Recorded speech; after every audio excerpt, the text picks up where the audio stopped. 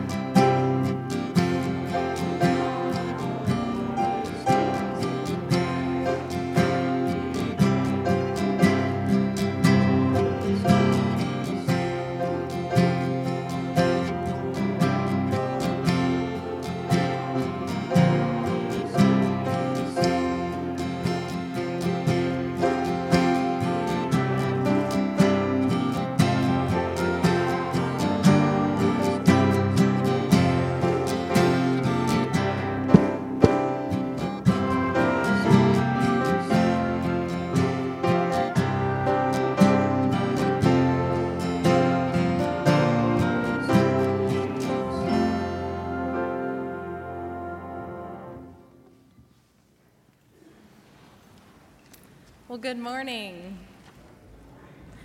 My name is Allie, and I'm one of the ministers here at Calvary, and it's so great to see each and every one of you here this morning. We're so glad you're with us in this place. If you're new to Calvary, we want you to know that you're welcome. Whether you've visited Calvary before or are visiting any church for the first time, we would love to have the chance to follow up with you and continue getting to know you. The best way for that to happen is if you fill out this visitor card in the back of the pews, and if you just place it in the offering plate later in the service, we'll be sure and follow up with you. Everyone will also need a worship folder this morning, and if you haven't gotten one yet, they're located at the back of the sanctuary. You might notice that there is a flower on the organ this morning. As some of you know, that means that there is a new baby we're welcoming into our congregation. Noam Nelson Limley was born last week on August 8th. Both parents and big brother Graham are doing well and thrilled that baby Noam has finally made his entrance. We'd ask that you keep the Limleys in your prayers as Megan is back at home, but Noam will remain in the NICU until at least August 15th. He's off olive support, but he's doing really, really well, so let's still remember them as they journey through having a baby in the NICU. We also want to acknowledge some special friends in our midst this morning. Mitch Randall and Cliff Vaughn, who are with Ethics Daily, are worshiping with us today. They have been and will continue working on filming short documentaries spotlighting women in ministry, and one of them is featuring our pastor, Mary Alice Birdwhistle. I want to say a word of warm welcome, and I want to say thank you to both Mitch and Cliff for the important work that they're doing to acknowledge and empower women in ministry. We pray that through these films, we will see God in new ways. This week, we are continuing in our worship series of the practice of paying attention. Our first week, we worshiped around the idea of paying attention to see opportunity. Last week, our theme was paying attention to see injustice.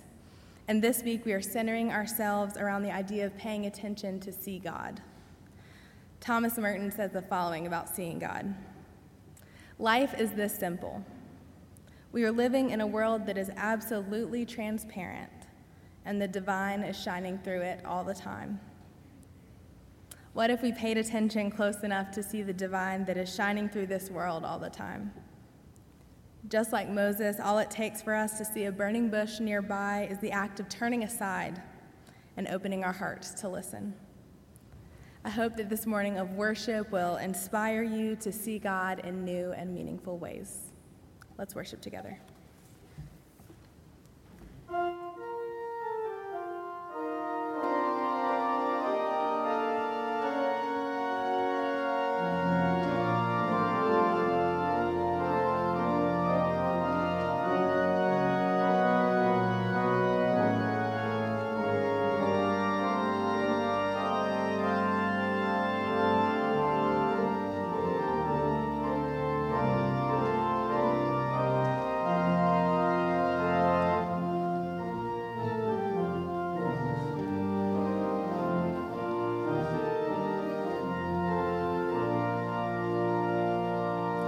I sing the mighty power of God that made the mountains rise, that spread the flowing seas abroad and built the lofty skies.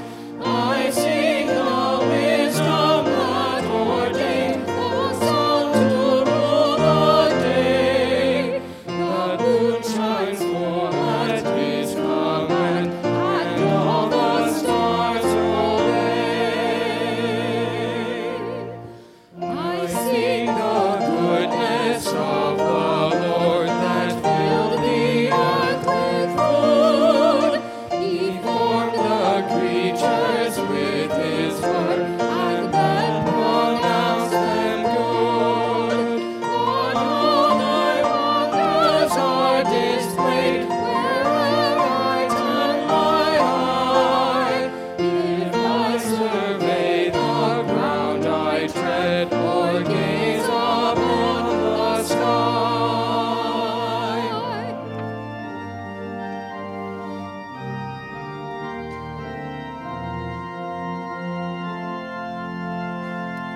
There's not a plant or flower below that makes thy glories known. And clouds arise and tempests flow by order from thy throne. For all that borrows life from thee is ever in thy care. And everywhere that man can be, thou God art present there. O God of Moses, God of Abraham, Isaac, and Jacob, God of Peter, James, and John, we gather here this morning because you are also our God. Our prayer is that you will arrest our attention, open our eyes so that we may behold your glory. Enable us to be attuned to your presence in the world around us, so that we may join you in the redemption of your creation. Unstop our ears this morning and in the days that follow, so that we may hear and heed your call. In the name of Jesus Christ we pray. Amen.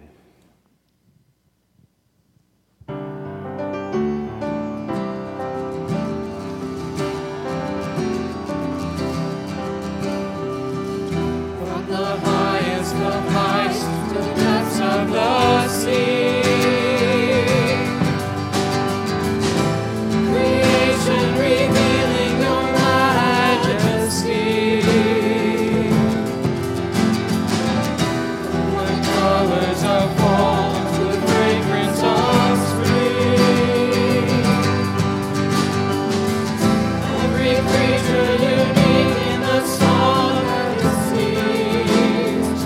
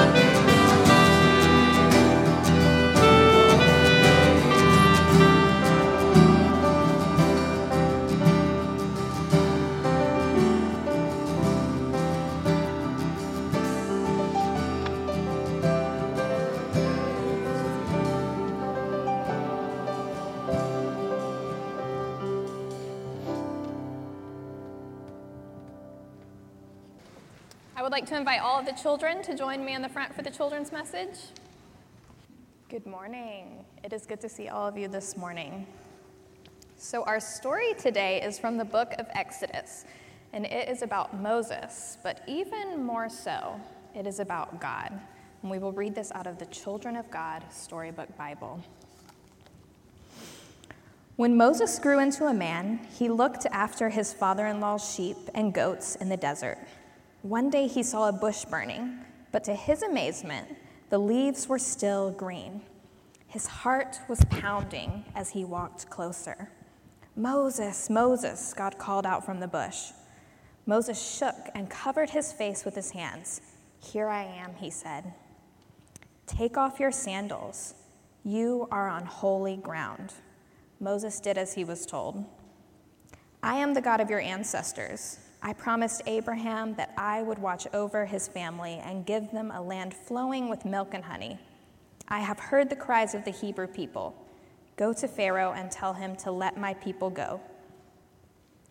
"Who am I that anyone would listen to me?" Moses asked. "Moses, I need you to be my lips and my ears and my eyes and my hands, so that I may free my children. Who will I say has sent me? Tell them I am who I am sent you." Moses, still trembling and scared. So God said, "Do not be afraid, my child. I will be with you." Maybe you've heard this story before, but what is one thing in it that surprised you?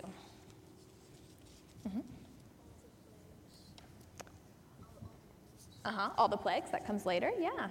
The bush was still green and it was on fire. The bush was still green and it was on fire. Yeah. I wonder why God took this from a burning bush. Isn't that so out of the ordinary and different? One thing that struck me in this story is what God says at the very, very end. When Moses is scared and trembling, God says, "Do not be afraid. I will be with you. You are my child, and I will not leave you alone. Where you go, I will go." It's a promise that God will go with him and be present with him as he follows God's call. Here this month, a lot of us are starting new things, aren't we? What are you starting this month? School? Yeah. A lot of us are starting a new school year. Some of us are at new schools. Some of us have new after-school activities. A couple of us have recently moved into a new house in a new neighborhood. And as many of you know, I'm about to move to San Antonio and start a new job as a chaplain in a hospital. And in all of these changes and new things, our Bible story today reminds us that God is always with us. When we walk into a new class at school or start a new activity where we don't know anybody, God is with us there. And God is going to be with me in San Antonio too. God goes with us wherever we go. That's a promise from this story. So this month, I want to encourage you to pay attention in all of the new places that you go and look for God and know that God is with you. Do you think that you can do that this month? Will you pray with me? Gracious God, we thank you for always being with us. Thank you for not leaving us alone. Help us to look for you and see you in our lives. God, I pray for these children that you would bless them and keep them, God. Continue to be present with them. In Jesus' name, amen. Are paying attention, let's sing the song, "What Does the Lord Require of You?" This is a song that's new for us, so we're going to take a moment to learn it. Give us a pitch. Here we go. Let's all sing the first line. "What does the Lord require of you? What does the Lord require of you?"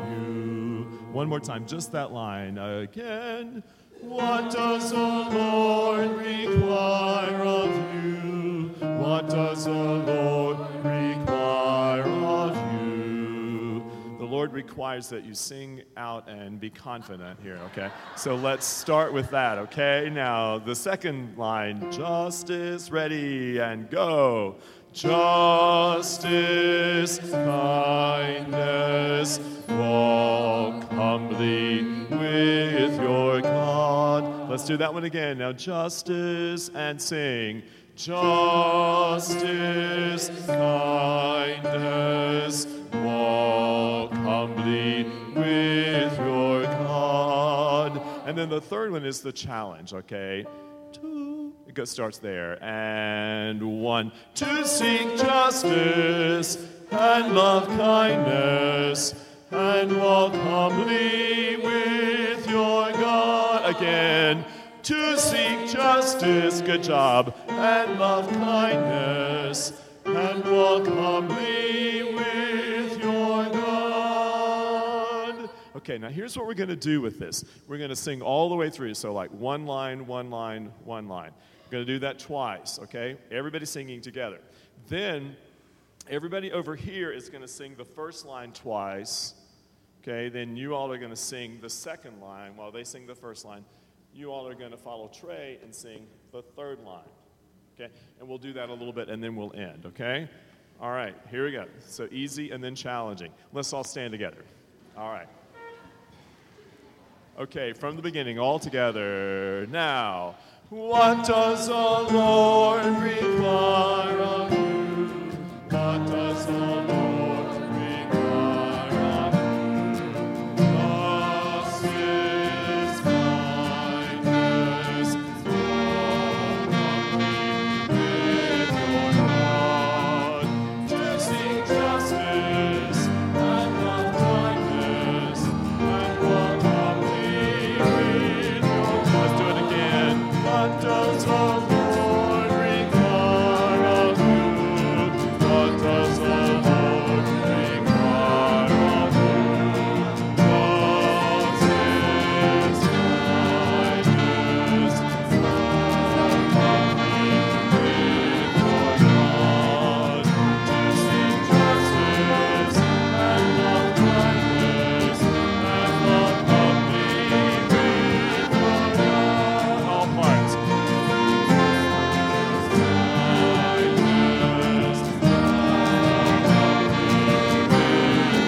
One more time.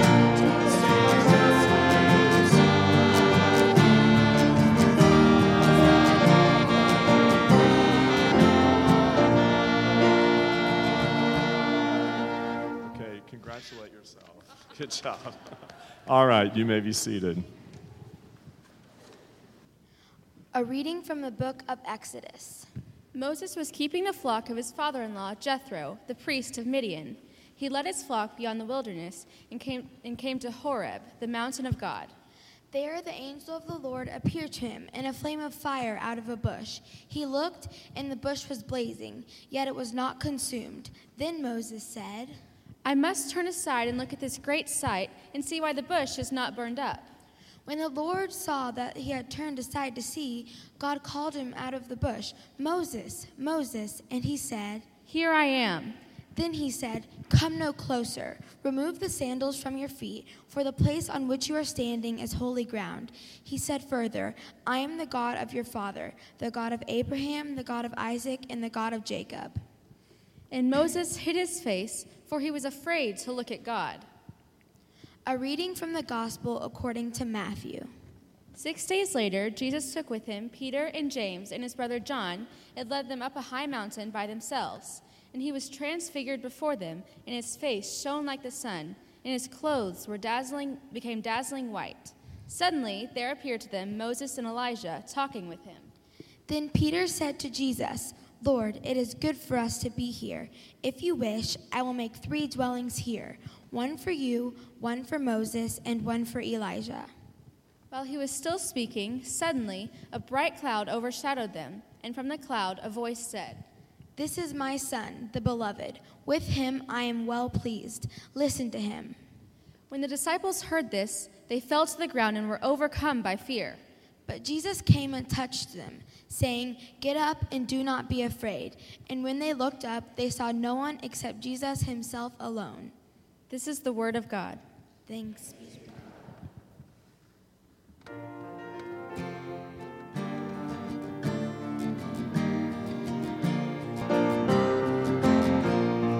What does the Lord require of you? What does the Lord require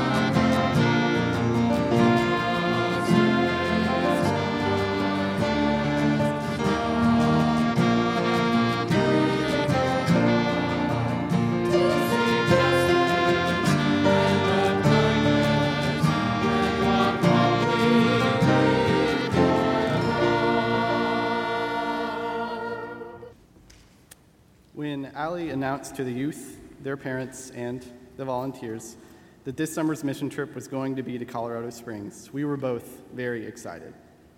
Having both grown up in South Texas, our exposure to mountains or even hills was very limited outside of a trip that we took to New Mexico. There was a definite exhilaration in preparing for the trip. I Googled Colorado Springs elevation, 6,000 feet, with Pikes Peak right down the street from First Baptist Church. The drive to Colorado definitely did not disappoint. In the midst of our journey, we took a potty break at our rest stop in New Mexico, just miles away from a dormant volcano. The views were breathtaking and the air was crisp and cool. Our arrival at First Baptist Colorado Springs and our first morning exceeded our expectations of the beauty that awaited us. On our first morning, the pastor of FBC Colorado Springs took us on a tour of the beautiful, nearly 150-year-old church, and we made the treacherous climb to the top of the bell tower. The view from the top, besides being the most Instagrammable picture I've ever taken, was an awe-inspiring reminder of God's majesty seen in creation. Yet we were quickly turned to notice God's presence in a very different way. As we prepared to get to work on our first day, the students were excited and ready to serve others. Evan and I worked along the high school students, and our first assignment was to clean out 2 rooms that had become virtually unusable because of the amount of stuff in them.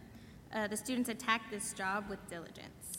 Perhaps a bit too much diligence, because we accidentally threw away a Sunday school teacher's markers and got Allie in trouble, but that's a story for another time.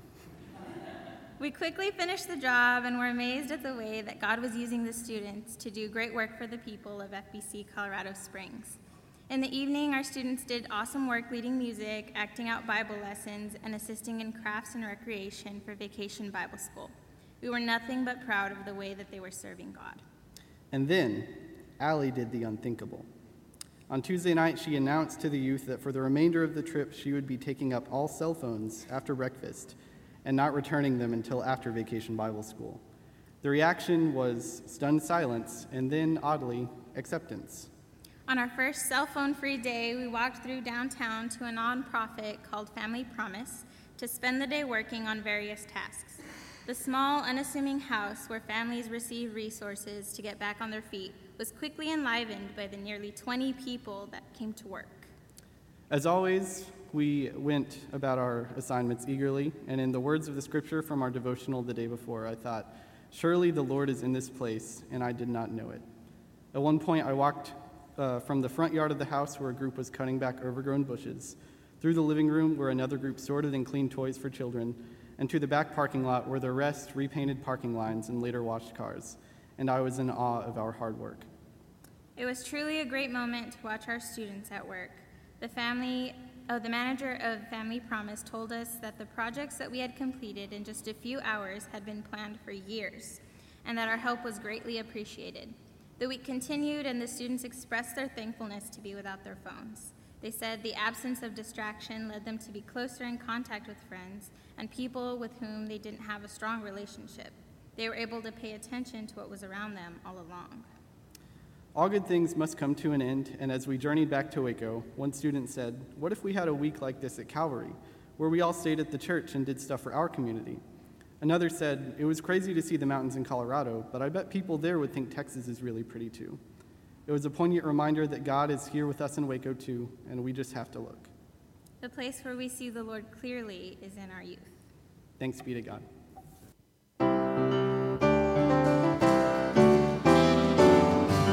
Indescribable, unbelievable, like the stars in the sky, and you know them by name. You are amazing,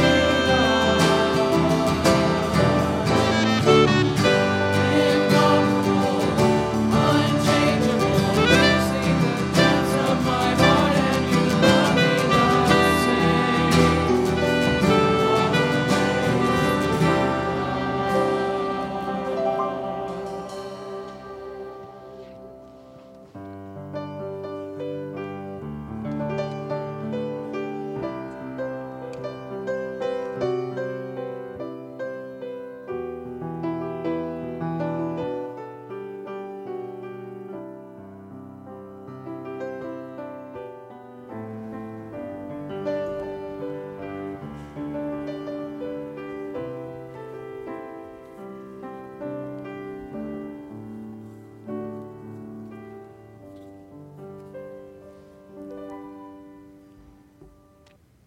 going to read a few additional passages for us where we left off in Exodus 3, starting in verse 7. Then the Lord said, I have observed the misery of my people who are in Egypt. I've heard their cry on account of their taskmasters. Indeed, I know their sufferings. And I've come down to deliver them from the Egyptians and to bring them up out of that land to a good and broad land, a land flowing with milk and honey, to the country of the Canaanites, the Hittites, the Ammonites, the Perizzites, the Hivites, and the Jebusites. The cry of the Israelites has now come to me. I have also seen how the Egyptians oppress them. So come, I will send you to Pharaoh to bring my people, the Israelites, out of Egypt. But Moses said to God, who am I that I should go to Pharaoh and bring the Israelites out of Egypt? He said, I will be with you, and this shall be the sign for you will see that it is I who sent you. When you have brought the people out of Egypt, you shall worship God on this mountain. But Moses said to God, if I come to the Israelites and say to them, the God of your ancestors has sent me to you, and they ask me, what is his name? Well, what shall I say then? God said to Moses, I am who I am. He said further, thus you shall say to the Israelites, I am has sent me to you. This is the word of the Lord. Thanks be to God. Well, now, gracious God, may the words of my mouth, may the meditations of my heart be pleasing to you. O Lord, you are a rock and our Redeemer. Amen. Well, in her book, The Preaching Life, Barbara Brown Taylor tells a story about how, as a young girl, she would entertain herself on rainy afternoons with a giant book full of word puzzles and picture games. And of all the different activities, her favorite was the one that asked you to search for the hidden figures that were cleverly disguised within the scene on the page. And so, for instance, the caption might say, how many animals do you see in this picture? And she would look at the page for a while, not seeing any animals at first. However, after staring at it and looking at it from all sorts of angles, she would suddenly spot a giraffe hidden within the artwork on the page, and then a monkey. Soon all sorts of animals would begin popping out of the woodwork in what at first appeared to be a completely ordinary scene. She writes, it was for me a source of unending delight to confront the ordinary in full confidence that it would yield the extraordinary, if only I looked hard enough. If only I kept at it and did not give up. As best I can say it, she says, this is the same impulse that fires my faith in God even now. Day after day, I look at my life, at the lives of my neighbors and the world in which we all live, and I hunt the hidden figure, the presence that still moves just beneath the surface of every created thing. Sometimes I can only make out a hand or a foot or an all-seeing eye, but I know it is there even when I am not able to see it whole. Well, Barbara Brown Taylor beautifully articulates what we have been exploring together at Calvary over the past few weeks. That some of the most important spiritual work you and I can ever do is to practice paying attention, to slow down, to notice, to be present, to listen carefully, to take a closer look, to confront the ordinary in full confidence that it will yield the extraordinary, and to not give up. And we have seen the significance of paying attention over and over again throughout the book of Exodus. In our first story of this series, Pharaoh's daughter sees a basket floating down the Nile River one day as she is taking a bath. But she's paying attention. And when she opens up this basket, she discovers that inside is a Hebrew baby boy, one of the boys her father had commanded to be killed. So she rescues the boy, naming him Moses, which means I drew him out of the water. In last week's text, as Moses is growing up, he begins to realize that everyone who looks like him, all of his people, are living in slavery. He can't not pay attention to that, right? One day he sees an Egyptian beating a Hebrew to death, so he jumps in to help, saving the Hebrew but killing the Egyptian. And when he discovers that Pharaoh is on the lookout for him, trying to kill Moses for what he has done, Moses flees to Midian, which is where this week's story picks back up. And so here in Exodus 3, Moses is tending to his father-in-law's sheep in the wilderness at the mountain of Horeb when he sees something out of the ordinary that catches his attention. It's a bush that seems to be on fire, and yet it does not burn up. And he says to himself, I must turn aside and see this great sight. Now, while this may seem like an insignificant detail, if we are paying attention, I don't think it is at all. Because you see, what is so interesting to me is that God does not plant this burning bush smack dab in the middle of Moses' path. It's not in his direct line of vision. It is off the path a bit. And Moses has to stop what he was doing, turn aside, shift directions in order to get a closer look. It makes me wonder what would have happened if Moses hadn't turned aside that day. What if he had been so distracted by all of his sheep, or so troubled by everything that's happening to him, that he hadn't even noticed this burning bush in the distance? Or what if he had noticed, but thought to himself, I've got too much on my plate right now. I don't have time to take my sheep off the road today and go on some kind of wild goose hunt. I'll just come back and see that burning bush thing another time. But Moses doesn't do that. He stops, turns aside, and takes a closer look. And it's only when Moses turns aside that God actually calls out to him by name and says, Moses, do not come any closer. Take off your sandals, because the ground where you are standing is holy ground. You know, it is particularly interesting to me that Moses has this divine encounter with God in the middle of the wilderness. In fact, the name of the place where Moses encounters the burning bush, Mount Horeb, literally means wasteland. This ground that God calls holy is a wilderness wasteland. And when you think about it, there probably couldn't be a more accurate name of the place in which Moses finds himself. Moses is in a wasteland. As a child, he had been taken from his family. Do we know any stories like that going on right now? And all of Moses' people are in slavery, so he can't go back home even if he wanted to. That sounds oddly familiar too, doesn't it? And then Moses had tried to intervene in the injustices surrounding him, but he killed an Egyptian trying to save a Hebrew, and his secret has been discovered. And so now he's a fugitive, living in a foreign place, hiding from Pharaoh, who is plotting to kill him. Moses has absolutely nowhere else to go, and he has no idea what to do next. But perhaps it is only in the wastelands of our lives that we begin to hope for God to show up in a big way.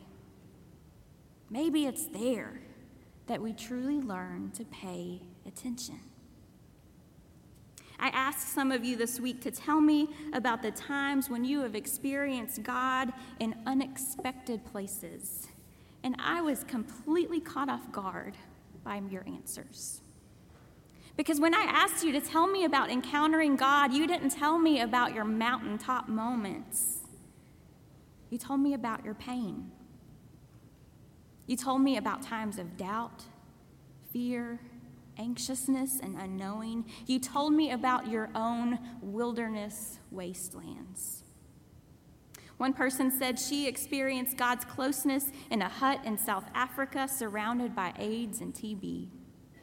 Another at an AA meeting downtown. Kay Dunlap said she saw God in Houston in the aftermath of Hurricane Katrina. And Hank DeHay said at a palliative care unit in a hospital in Winston-Salem. Jim Heston shared the following story with me. He said it was December. Jody and I were both finishing our student teaching and getting married the next day. I had just signed a contract to work with Waco ISD at Waco High, and Jody was promised a job at Carver Academy Middle School. We had found a tiny little apartment and were planning our honeymoon. Then the day before our wedding, we were both called and given the news that Waco ISD had misplaced millions of dollars, and the school board would not honor either of our contracts. We felt shocked and stuck, and we had just signed a lease.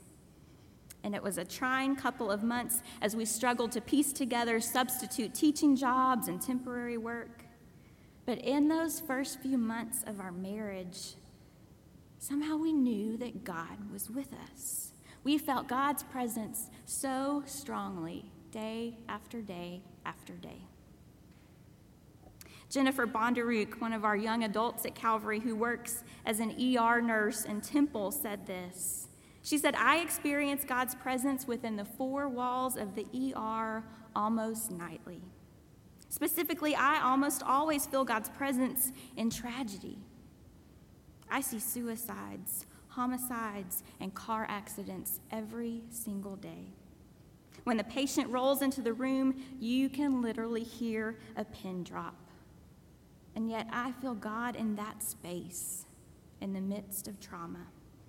When we are doing CPR, intubating, or giving the family 30 seconds to possibly say goodbye before we run the patient to the OR, I feel a certain holiness settle that's hard to describe, knowing that even in the tragedy I'm witnessing, I am also witnessing a genuine display of a love unlike anything else I see in my day-to-day life.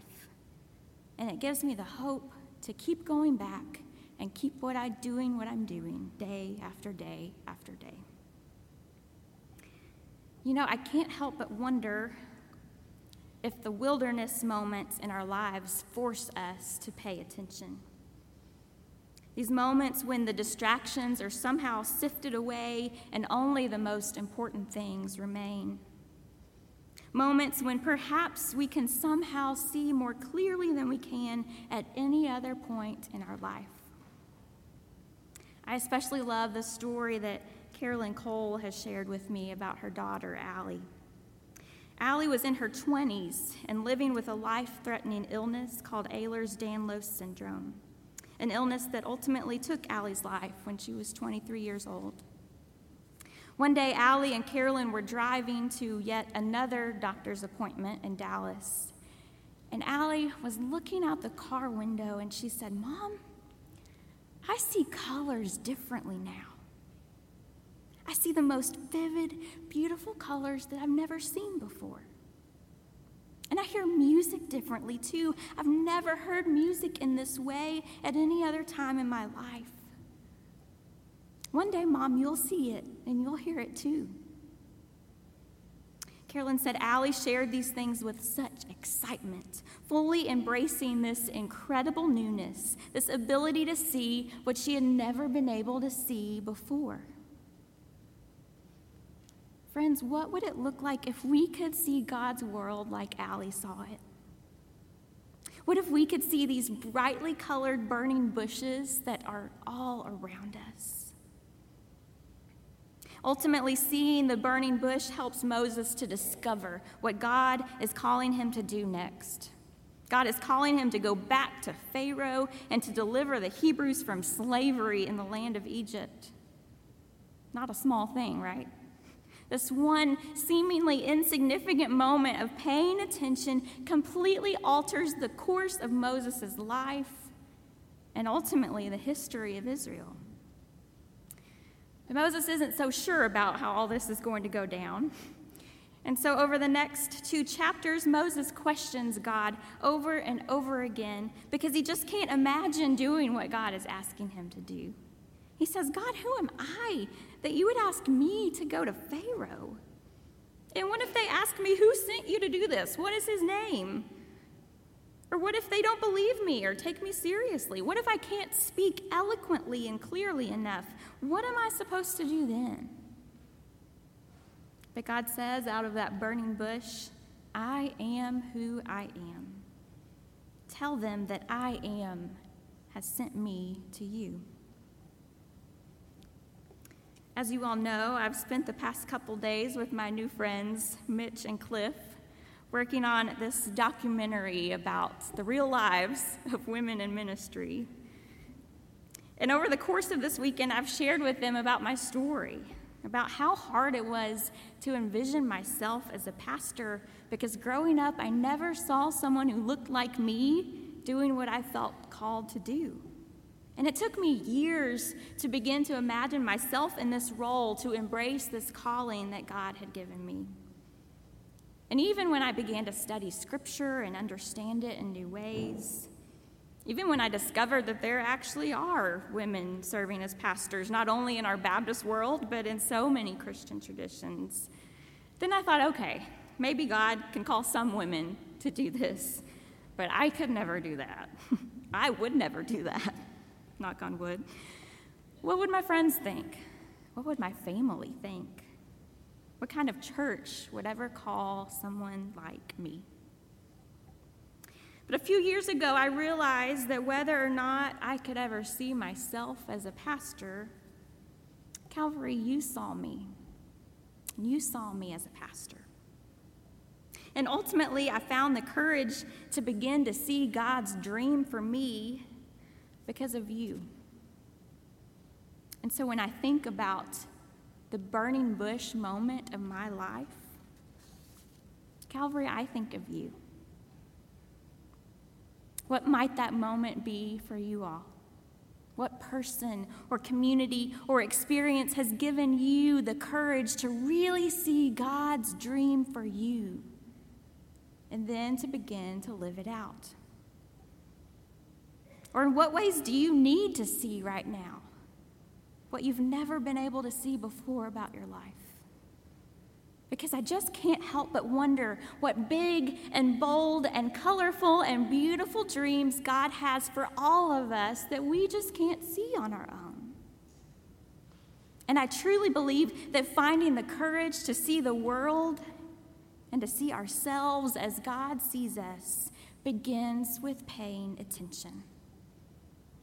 It is some of the most important spiritual work that you and I can ever do. And so as we end today, I would like to invite us to close our eyes for a moment. Close your eyes and picture a scene from your life. Maybe you're hurrying to eat breakfast as you are rushing to get out the door in the morning. Maybe you're sitting in a meeting with colleagues at work. Maybe you're walking down the crowded hallways at school. Maybe you're here at Calvary. Maybe you're in a difficult space, a wilderness space right now. Picture that too. Picture a scene that is significant in your life right now. Pay attention to what is happening around you. Look at the faces of the people who are part of your scene. What colors do you see? What sounds do you hear? What do you smell? Now I want to invite you to look a little closer. Where do you see God hidden within this scene? What burning bushes are just out of your eye's reach? What do you need the courage to see in this scene that you've never been able to see before?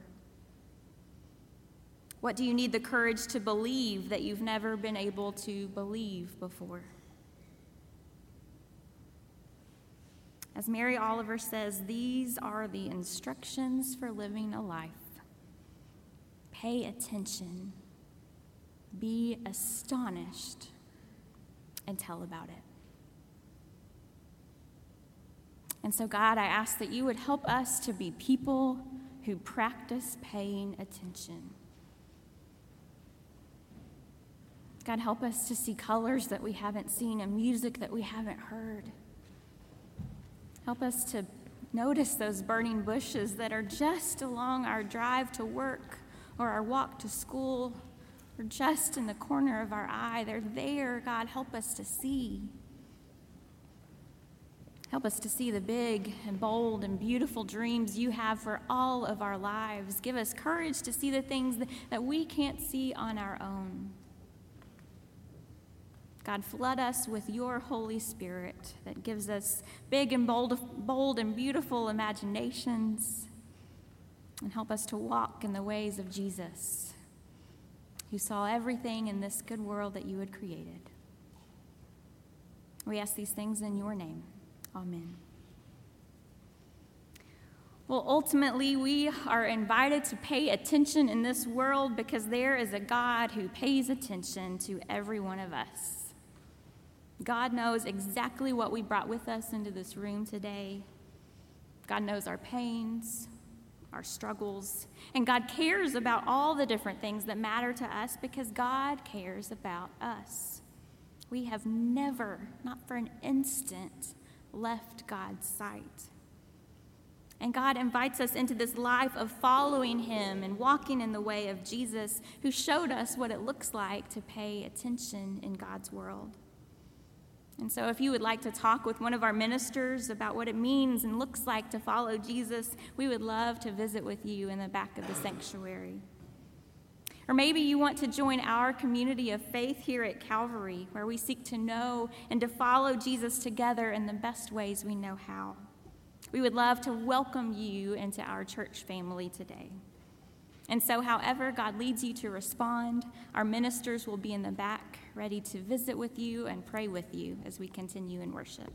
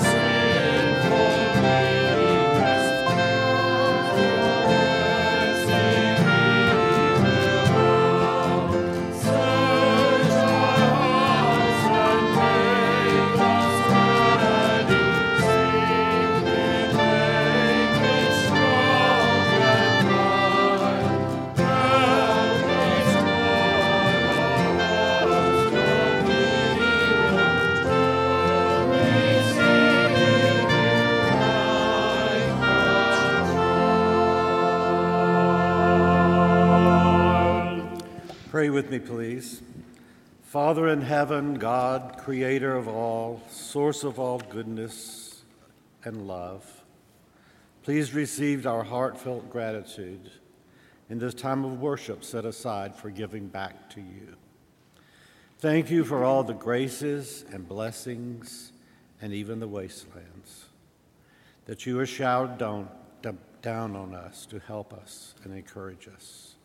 We thank you for big things like our faith and religious heritage, mundane things like food and shelter, wonderful things like health, and especially for the love we have for one another, our family and friends.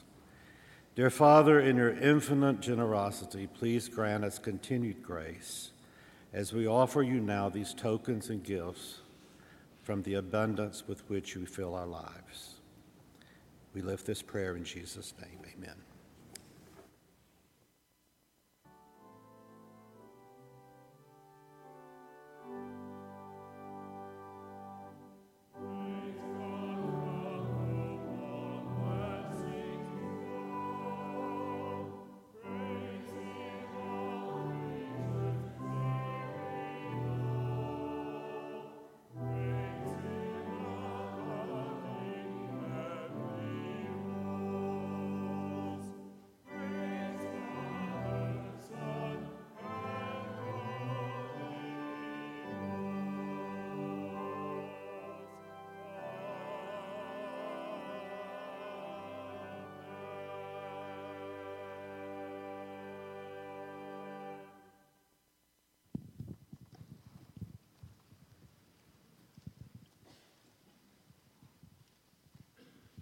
Just wanted to share a few things for us to remember as we're leaving today. First, if you are attending the coordinating council meeting, we will be meeting upstairs in the young adults room. We had some air conditioning challenges this morning downstairs, so we'll be meeting upstairs for a cool meeting, and we will begin at 12:30 p.m. As we know that there are lots of things going on with school getting ready to start, we encourage you to sign up to be a mentor at West Avenue Elementary School. We had around 20 mentors last year, and this year there is a citywide effort with churches all across Waco to engage in mentoring. So we would love to see even more people engaged in mentoring students at West Avenue this fall. Next week, remember to bring your backpacks filled with school supplies for West Avenue. If you need a school supply list, there are copies. I think they're on green paper in the Welcome Center as you leave today. Another thing to bring next week, besides a backpack of school supplies for a student, is your own bag. Your backpack, your work bag, your school bag, whatever you call it, for our blessing of the backpacks. We would love for all ages to participate in this time together as we start the year. So get your bags ready, and then we will bring them into the sanctuary as you come into church and hang them all along the pews, and that's a really special time of blessing. We are excited that John Weeks, who is the new principal at West Avenue, will actually be with us in worship next week with his family as well. So we are looking forward to that time together. And then just a reminder that the intergenerational choir will start meeting this Wednesday night, right, at 7 p.m., and I know that they would love to have you join them this semester. All of our other regular Wednesday night activities, including dinner, will begin that week after Labor Day, so that's Wednesday, September 5th. Well, we learned last week, and we heard about in the children's message, that this is Emily Davis's last Sunday with us. Emily, would you come down here for a moment? Emily has accepted a hospital chaplain residency position this coming year in San Antonio. And Emily, we just want to say a huge thank you for the many ways you have ministered here at Calvary, not only with our children, but with all of us. And your thoughtfulness, your pastoral heart, your kind spirit have been such gifts to us. I think this whole side of the sanctuary especially appreciates the addition of the worship cart. That has been a much needed and welcome addition in our worship space to engage our children in our time together.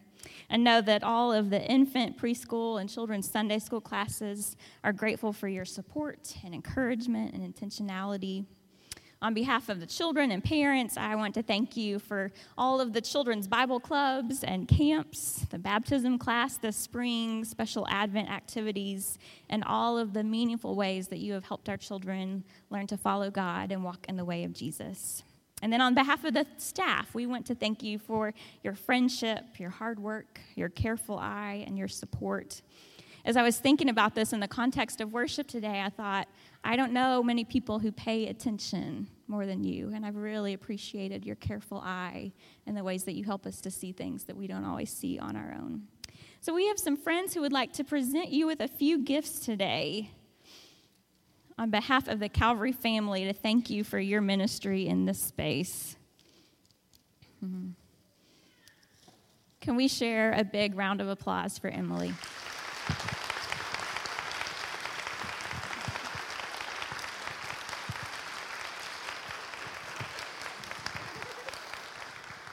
Oh, no, you can't sit down yet. You got to come back. Sorry. You got to come back.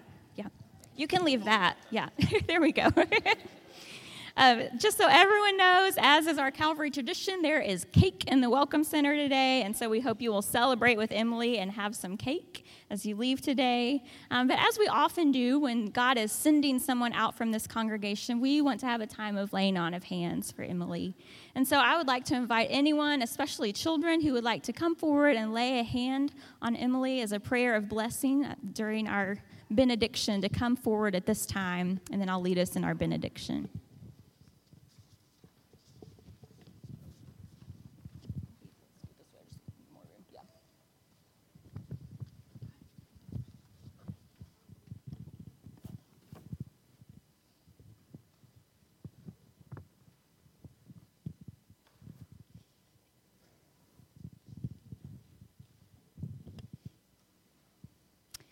And now may the God who calls you from this place journey with you as you go. May God delight in you with joy, bringing unimagined graces. Walk with you in darkness, shining light along your way. May God be close to you in pain, giving strength for every moment, and comfort you in fear, granting courage to be brave. May God's love surround you. May Christ's mercy astound you. And may the Spirit abound in you so that you live in the fullness of the God who is with us always. Amen.